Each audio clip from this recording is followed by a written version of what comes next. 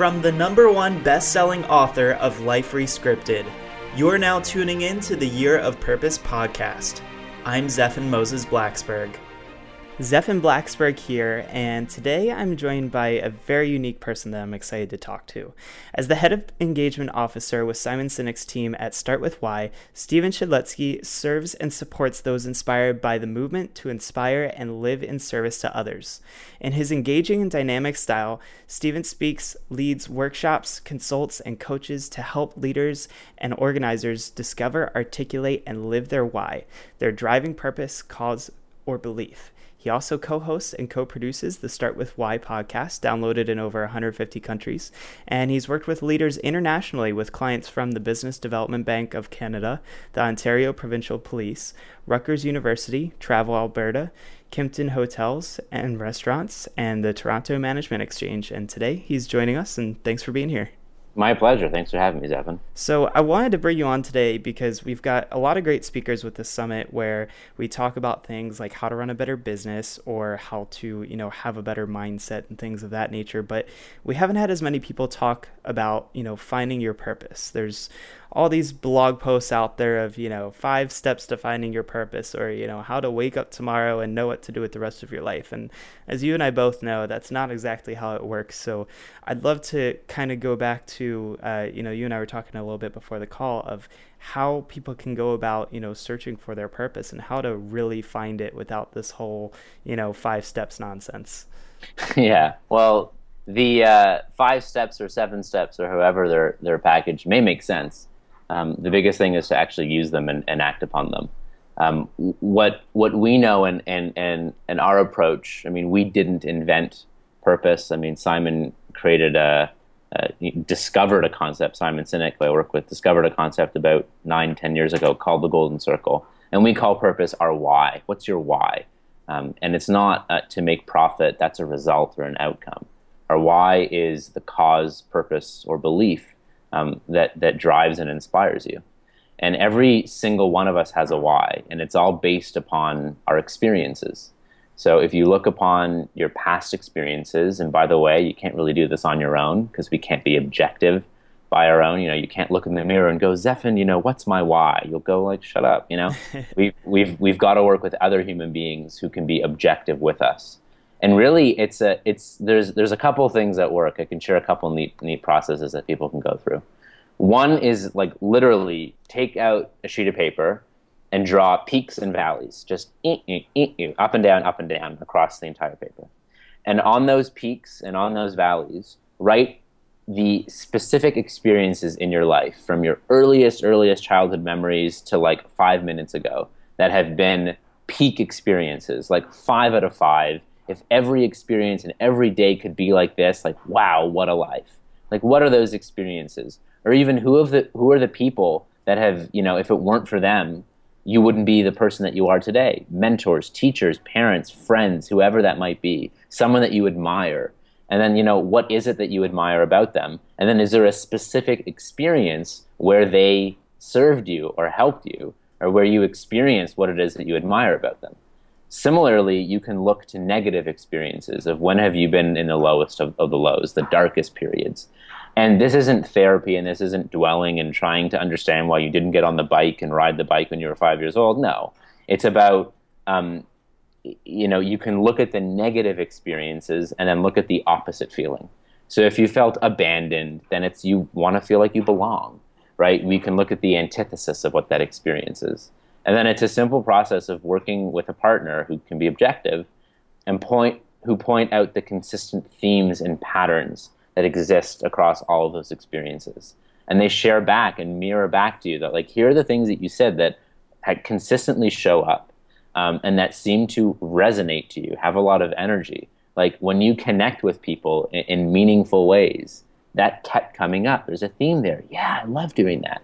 So you get all these themes out, and chances are one of the themes stick out, and that's the why, right? There's just a theme that's more consistent, has more oomph or energy around it, and that's your why. Our why has 2 pieces to it, the contribution and the impact. So the way that we format why statements is to your contribution, so that impact. And your contribution is the thing that you do. Frankly, it's the thing that you can't not do. It's your default settings. It's just who you are and what you love doing. Um, and the impact is the impact that you wish to have upon others and the world around you, how you wish the world to be. So, for example, my why is to engage people in meaningful ways so that we live in a more fulfilled world. And one other neat way, which I'll share quickly, that you can get to your why, is something that we call the Friends exercise. And we actually have a free download of this on our site. And you make a list of, 1, 2, 3, 5 of your best friends, like people that you could call in the middle of the night at 2 a.m. and they'd pick up the phone and go, "What's the matter? Like, are you okay?" And you do the same for them, like those type of friends. Not talking about Facebook friends. I'm talking about friends. And you ask them, you're like, "Hey, I'm trying to figure out who I am at my best and when I'm driven and really going on all cylinders and like loving what I do. Can you help me out with that?" And they go, "Of course." You go, "Great." You ask them, "Why are you friends with me?" And they go, "What? You got to be kidding." You're like, "No, like, why are you friends with me?" And they're like, "Okay." And they're like, "Well, I don't know. Like, I've known you for so long. We have so much fun together. Oh my God, you're so beautiful." Like all the standard stuff. And you go, "Great. You've adequately defined what it means to be a friend." And then you switch it. You say, "What about me?" And you let them struggle. And there's silence, and maybe they get emotional, and maybe they start telling a story of when you helped them out in that time when no one else was there for them and they were terrified. Or they talk about, how you consistently, show the positive of every situation. In other words, they stop describing you and they begin to describe the impact that you have on them. And that is your why. So thinking about what you're saying here, and what it sounds like to me is that your why can't happen unless you're giving something out to the world, correct? Like it really cannot be a selfish thing. Sure. I mean, the why, it's actually both. It's actually both selfish and selfless, because it's the thing that we most love to give, and it's also the thing that we most love to receive. So it all is about service and giving to others, but we need balance. We need to receive it as well. So like if I'm not feeling engaged or fulfilled, I'm not going to be very energetic. I might be depressed. But the irony of it is I feel most engaged and fulfilled when I'm engaging and fulfilling others. Yet I still need to feel like I'm supported in an environment where I'm engaged and fulfilled. And so, yeah, it is about serving others, but it's both selfless in that service aspect and selfish because it feels great. You live in the world you want to live in, and you feel fulfilled. And fulfillment is always about service, but it makes you feel full and like you have a life full of meaning. Yeah. And so basically, if I have discovered what I believe to be my why, obviously it takes a little bit of testing and playing around with, where do I go when I find this thing and I have this concept of like, maybe this is it. But, like most people, when they make a product or a service and it's a brand new business, they test it. They take it to market, see what happens, what people liked about it, what they didn't like. How can we go about testing this to figure out whether or not this is, what I should do, or if I had to go back to the drawing board? Yeah, well, you've sort of answered your own question in some respects, is you take it to market. But it isn't about, do you like it? It's about, do I like it? Like, do you like it yourself? And so if you think you're like, okay, that's the ballpark of it, even if the language isn't perfect, you likely know, remember that peak and valley exercise, you likely know the times when you're like, yeah, like I loved that. I was living it there. I can't even necessarily put it into perfect words, but like that was it. So it's like, great, take that, take the essence of whatever that is and use it, put it into action today. Find a way that you can live it, find a way that you can create that experience for yourself and others, whether it's a best friend, someone you work with, a stranger on the bus, whoever. But take that and put it into action. The greatest barometer is your own intuition, is whether it is right, whether it feels right. But it's this stuff, it's counter to the way that we're hardwired. So if you look at Simon's concept of the golden circle, it's 3 rings, like a bullseye. On the very outside is what. So everyone knows what they do. Whether you're an individual or an organization, you know the products or services you offer, your job title. Most people in most organizations know how, which are your strengths, your guiding principles, your unique selling proposition, your IP. It's the things that you think you do different or better that sets you apart from others, from the competition. And then there's why, which is that cause purpose in the middle. But the thing that's really interesting is the way that concept relates to our biology. So if you look at the cross-section of our brain, if you look at our brain, if you cut down the middle and you look at the side of our brain correspond to this concept called the golden circle. And the very outside of our brain is the what, which relates to the neocortex. Neo meaning new, it's our new Homo sapien brain. Gives us tons of information to be intellectual species, rational thinking, analytical, all of our language. It allows us to be intellectuals, smart, higher order thinkers. The inside of our brain, called the limbic system, relates to the how and why parts of the golden circle. And the limbic system, as with the how and why, is responsible for all of our human behavior, feelings, emotions, and all of our decision making. And the best part is it has no capacity for language, which is why, if you're married or have a partner and I say, why do you love your partner? You go, I don't know. Like, really? This is the person you've committed your life to and you don't know? And you start to rationalize. I have so much fun with them. They've been there for me when I've needed them most. I trust them. They're like my best friend. They're beautiful. Wow, you've just described the same thing as a golden retriever. Like, no difference, right? You even say stuff trying to rationalize your feelings for this person. They complete me. What the hell does that mean, right? Or I'm following my heart or trusting my gut. Like, they complete you. Like, what? You have a left arm and a left leg, and they have a right arm and a right leg, and together you're one? Like, no. Like, what you're saying is they provide something for you emotionally, safety, belonging. That's what it is, right? Yeah. And so the back to this question of what do you do if you think you found it, is you test it. You go on an airplane and someone says, so what do you do? But you know that people don't buy what you do, they buy why you do it. So you try to start with your why. And you go, well, I work for an organization that creates more fulfilling places to work. And everything I do, I love engaging people in meaningful ways. And a couple of things will happen. They'll either go, what? Tell me more?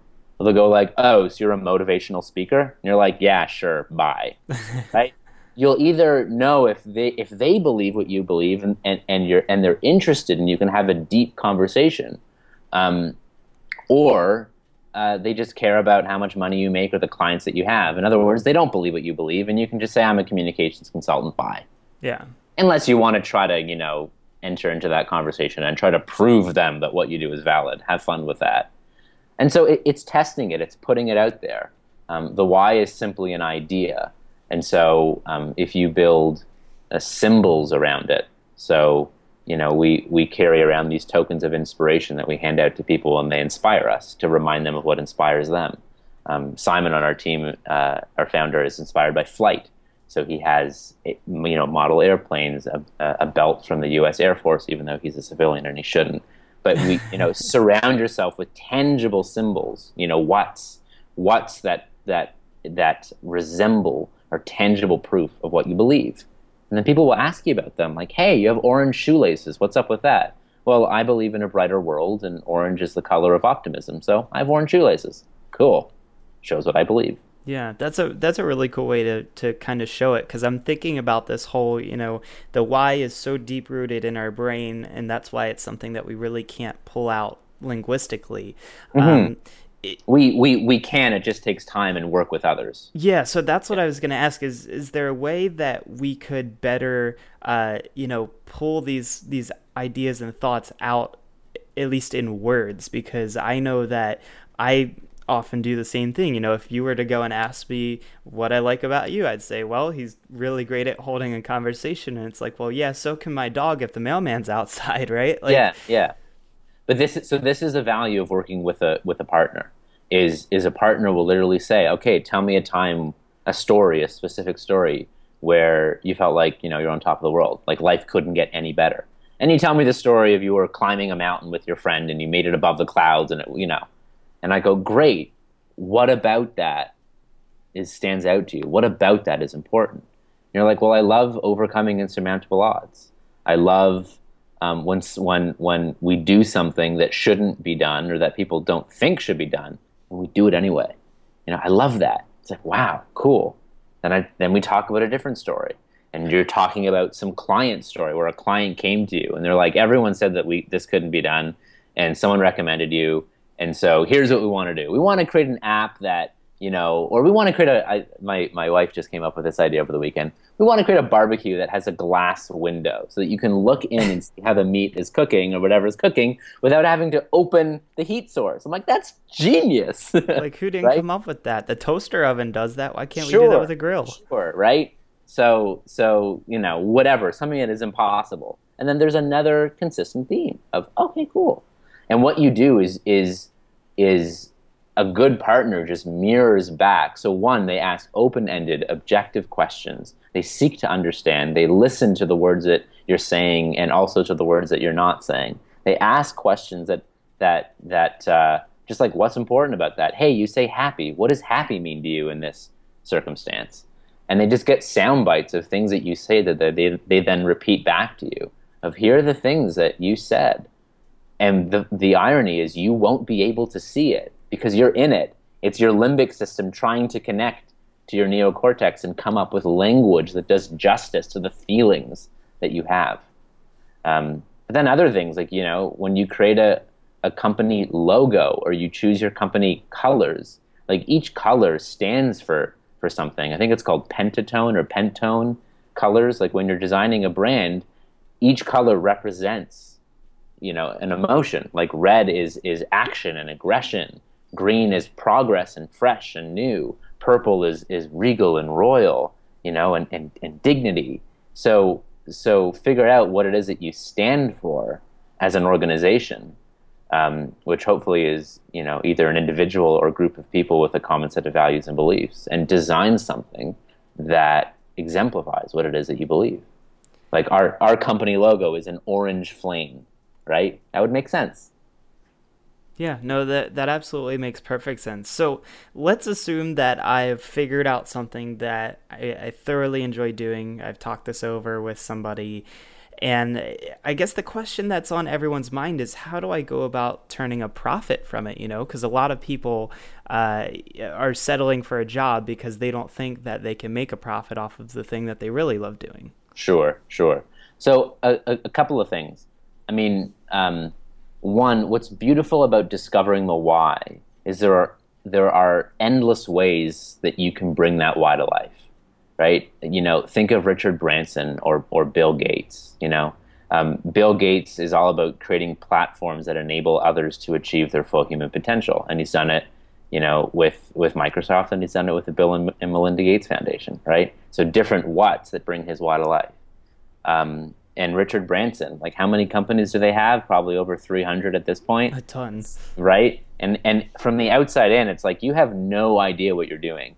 Like, no conceivable pattern or business model here. But there is. It's their why, right? Their why is something around, and his own words, it's something around, to make a positive impact on millions of people and have fun while doing it, right? That's cool. Imagine the endless possibilities of things you can do to have fun while impacting the lives of millions of people. Like, cool. Sure, we'll go into trains. Sure, we'll go into space travel. Music, of course. Airlines, absolutely. Why wouldn't we? What's interesting about Virgin is they're only successful when they go into industries that are no fun anymore. They tried doing soda, and they sucked at soda because it's already fun. But airlines, oh man, that needs a facelift, and they did it. So your question in terms of, how do you balance making a profit in terms of, bringing your why to life? I mean, one, there are endless ways in which you can bring your why to life. I believe work-life balance isn't a number. Work-life balance is a feeling, and it's a feeling that you love who you can be at work and you love who you can be at home. So chances are, once you find your why, there are ways that you can implement it in your day-to-day life and job right now. Even if you hate your job, you can find a way to love it, right? if your why is around, getting the most out of life, help the people around you get the most out of life, and then you'll get the most out of life, right? And in terms of, like, how do you take the leap of starting your own thing? There are endless ways you can do it. You can just jump into the deep end and figure it out. You can go hybrid, which is what I did, where I was still employed, but I started doing the things that I loved. And I started doing leadership coaching and helping people find more fulfillment in their lives and careers, and realize that, I need to walk what I'm talking. I was helping others, live boldly and do things that engage and fulfill them, and I wasn't doing it for myself. So I'm like, all right, I have no choice, but I have to. And the thing is that, Jim Carrey said it best. He gave a keynote commencement speech at the Maharajan University in India, I believe. And he said his dad is funnier than he is. Can you imagine that? Someone funnier than Jim Carrey? Yeah. And he said his dad is funnier than him. And his dad chose the option of becoming an accountant, secure, predictable, which is fine. And he hated it. His dad hated that job, and he got let go. And I think Jim was 14 years old when his dad got let go, middle-aged, not easy to find another job or career path. And Jim realized at a very young age that you can fail at doing what you hate, so you might as well try doing what you love. And so I'm a wholehearted believer, when I left the corporate path because it was a ladder I didn't want to climb, I looked at the people who were senior to me and went, I don't really want their lives. I don't want to climb this ladder. So I'd rather figure out the ladder that I want to climb. And so I just did things because I wanted to. I did things because I knew it was the impact that I wanted to have on others. And it takes patience. And if you're doing it for the right reasons, it will come around. But it took me about 3 years of, fortunately living in my parents' basement, in quote unquote poverty, because I wasn't making above the income in terms of the poverty line, but I had a roof over my head and enough food, and things were great. In that respect, my basic needs were met.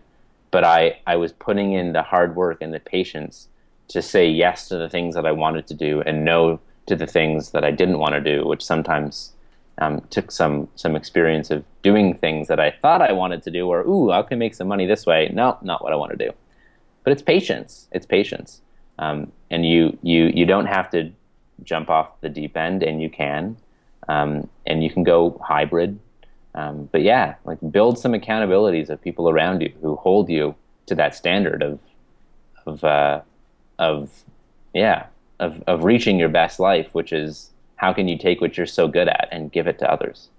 Yeah, I mean, I was somebody who definitely jumped off the deep end, and I don't know if maybe I didn't think things through. I mean, I don't regret doing it, but it was more of one of those, taking Jim Carrey's idea on that, in that, I could fail at this. And I knew that because my first job out of college, I had held for a little over a year and then got a pink slip. So I knew that failure is totally an option, and it could be completely outside of my control.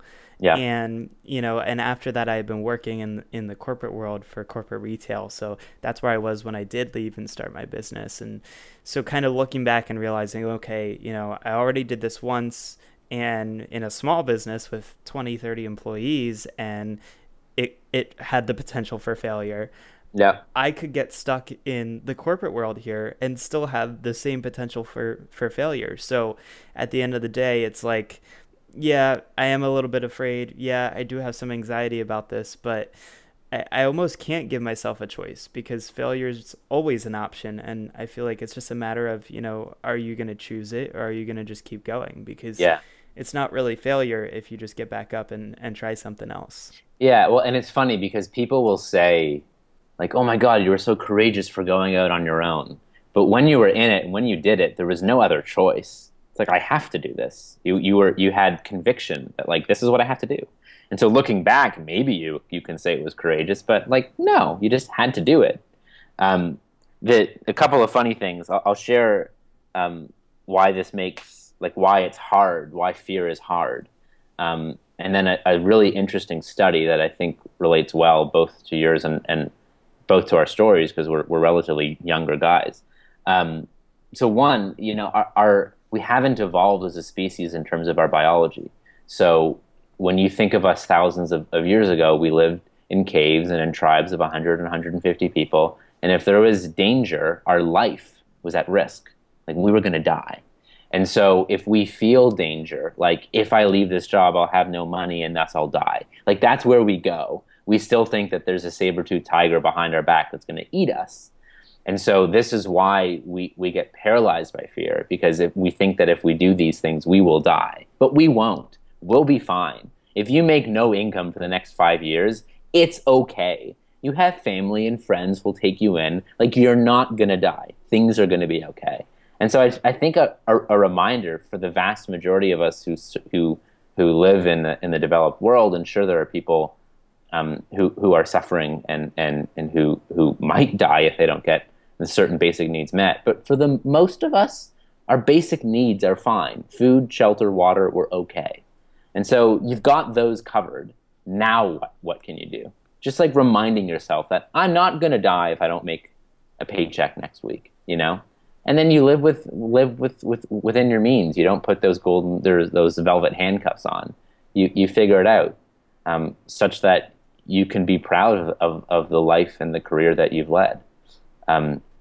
Something else that I think is so valuable, especially for young people, there's been a 40-year-long study done out of Harvard MBA grads looking at their career satisfaction as a function of time, as their careers go on.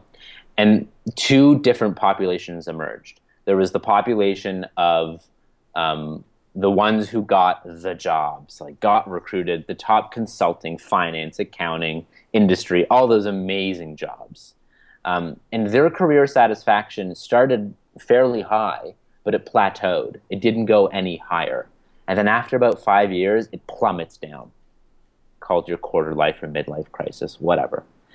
The second population were the misfits, people like you and me, people who maybe they started with a job that they got out of school and it was a successful, good, reputable job, but they hated it. Or maybe people who didn't find jobs and were misfits from the beginning and were trying to figure out, like, I don't want to do any of that stuff. I either don't have the good enough marks or I don't care. And the career satisfaction of those people, you and I, for the first 5 years was quite low. I know I was lost. I know I was trying to figure it out. I knew that I knew what I wanted to do, but I wasn't doing it. So there was that gap.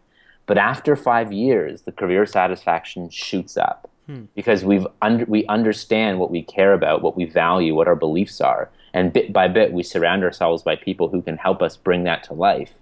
And after those 5 years, like it's happened to me, I'm surrounded by people who believe what I believe and who want to see that I'm successful.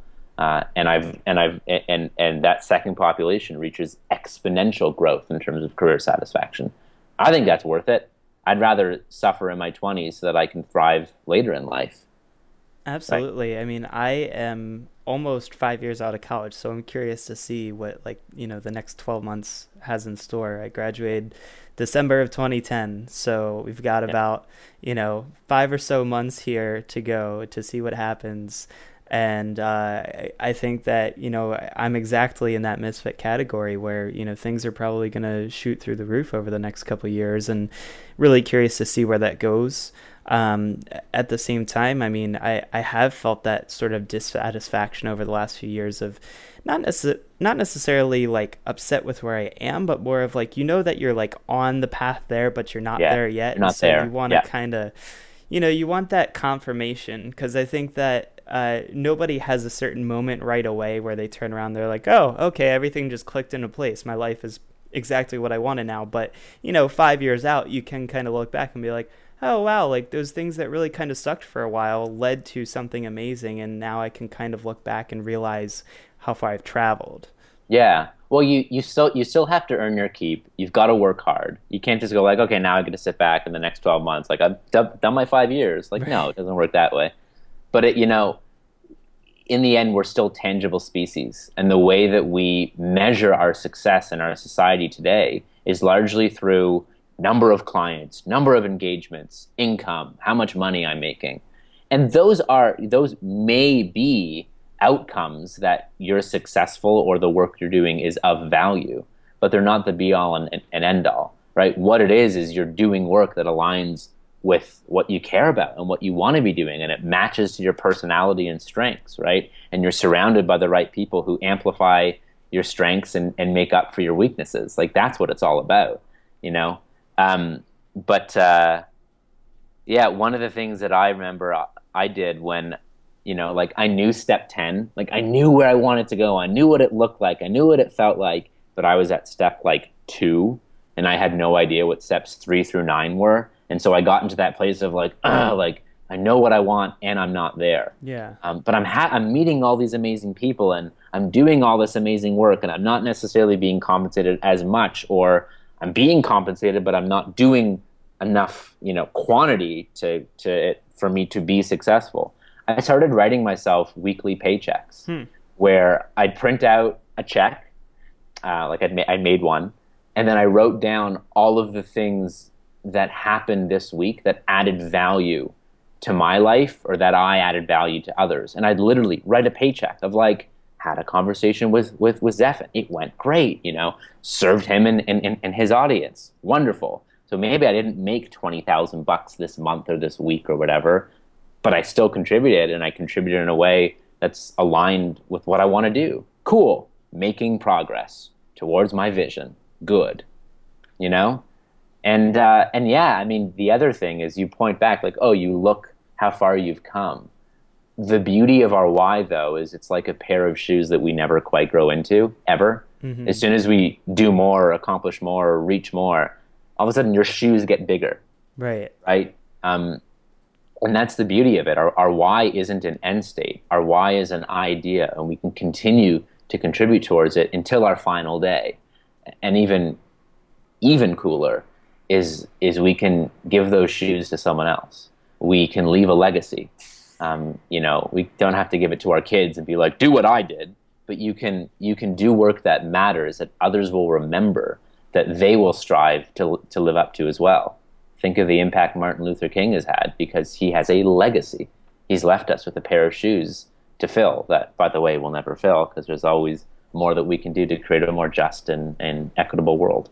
Yeah, I think that's probably one of the greatest honors, is that you have this ability to leave something behind. You know, somebody like, you know, Jim Carrey's father, an accountant, doesn't have much to leave behind. I mean, maybe some clients if somebody wants to take over the business, but it's not the same as, you know, a long-lasting change in the world that has this domino effect.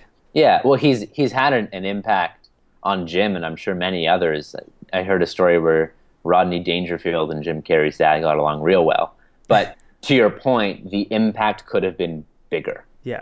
Right? And you could have done more. You know, I think to be remembered is a little ego-driven, because, like, so what? You're dead. You know, if you believe in the afterlife, cool, but, like, you're dead, like, whether you're remembered or not. But are you remembered for something that matters, that then gives others more meaning and drive and purpose to accomplish more, to improve the world and the human condition?